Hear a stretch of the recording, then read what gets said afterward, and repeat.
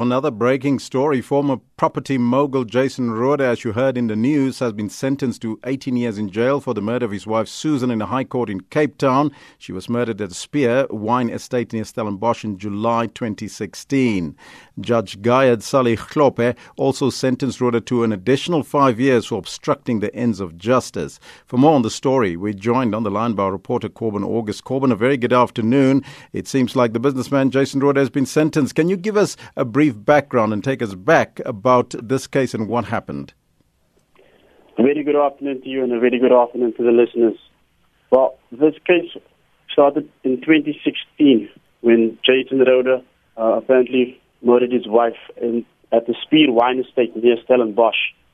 So he was with his wife at the estate and he staged a suicide in the bathroom in the room where they were staying. He was convicted of the murder last year in November and also of obstructing the end of justice. He was convicted because they said he had misled the investigation and also of the murder.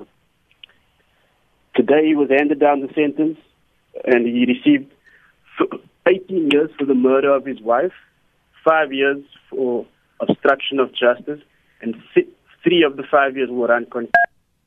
He received a sentence of 20 years direct imprisonment. In what state was Jason Roode when the judge handed down his 20-year sentence? He stood in the dock, emotionless, pale, and with not really looking around at anyone, just staring straight, accepting his fate.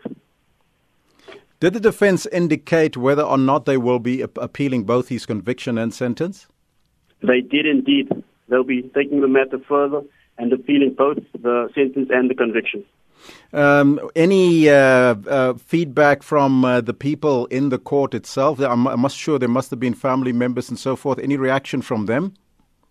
The family members didn't really want to speak. They left court very soon after the judge handed down the sentence. They were distraught and emotional.